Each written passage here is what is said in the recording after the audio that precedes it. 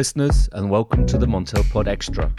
Bring you the latest energy market developments in these unprecedented COVID-19 times. Joining me, Richard Sverrisson, today is Sigbjørn Seland, analyst at StormGeo. A warm welcome to you, Sigbjørn. Yes, hello, Richard. Thank you for the invitation. How are you doing in these coronavirus times? Well, what should I say? Quite all right. It's unusual times for sure, and we use mainly home office, but things are gradually normalizing, so it looks pretty good, I would say. So are you at home today or in the office? Or? Well, actually today I am at the office. Sigbjørn, let's go straight in and talk about the Nordic market. I mean, it's been a quite dramatic year so far in terms of prices and in terms of what's happening on the supply-demand balance.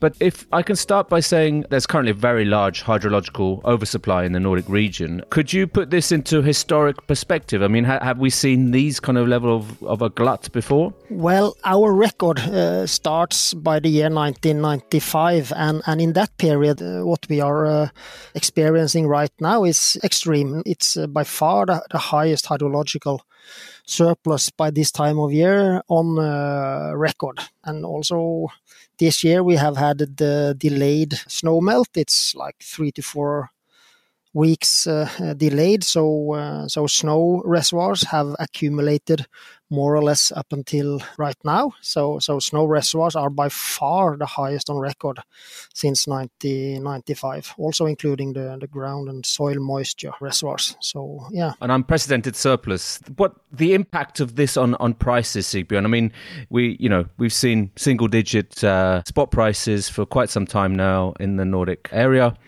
How long do you expect this to continue? Well, I think we are facing a very exciting period as more or less as we speak. Snow melting is starting for real. So we are facing now a period with record high inflow levels. I think in June and July we will see by far the highest inflow levels on records. Water reservoir content will increase rapidly, and after now a couple of weeks with sort of what we call a spring capacity squeeze due to the delayed snow melt and significantly higher spot prices than we had in April, we are now facing a period with very low spot prices again, and within few days we will be at single digits again and probably remain there at least throughout June and July. When reaching August, the uncertainty is a bit higher, but it is highly likely that we will see single digits for the next 3 months. Wow. So how about negative prices? I mean, could they go below zero? It's never happened in Norway before, but it certainly happened once before in Sweden. Is that something that you expect to see with all this massive amount when the snow really starts melting and filling up the reservoirs? Well, we see it from time to time in the regulation market, and we have seen it in several of the price areas, including SE1 and SE2, which is purely hydropower areas. But still, I don't regard it very likely with negative prices in the system price. I think it's unlikely, but cannot completely exclude the possibility. For sure, hydropower producers will do everything in their power to avoid producing at negative prices. But if the alternative is worse, they will. And that could be if it will cause costly flood damage if the water flows past the power station without letting it flowing through the turbines. So I would say negative prices in the system price is highly unlikely, but you cannot exclude it completely. Sure. How likely are we to see floods in Norway once the snow melting gets fully underway?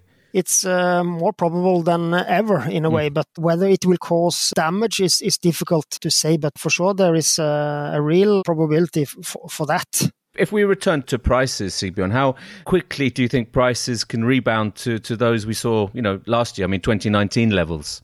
Yeah, well, that's a question of probabilities for sure, but most likely that will take quite a long time.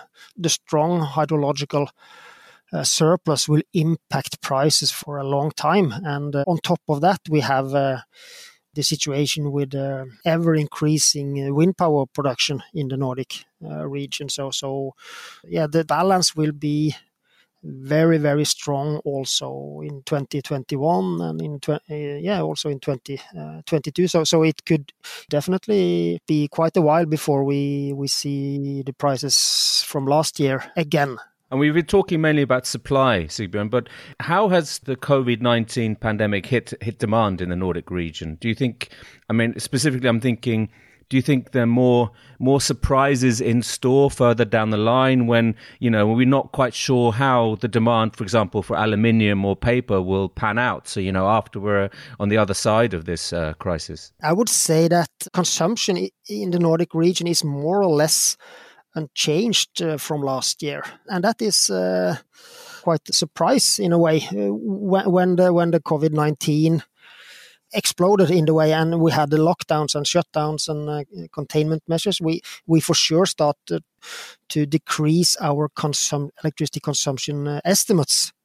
But we have had to revert that, and now we are almost back to where we were before the COVID-19. Now we have to say that it looks, good, and there's no reason now to expect consumption decreasing more.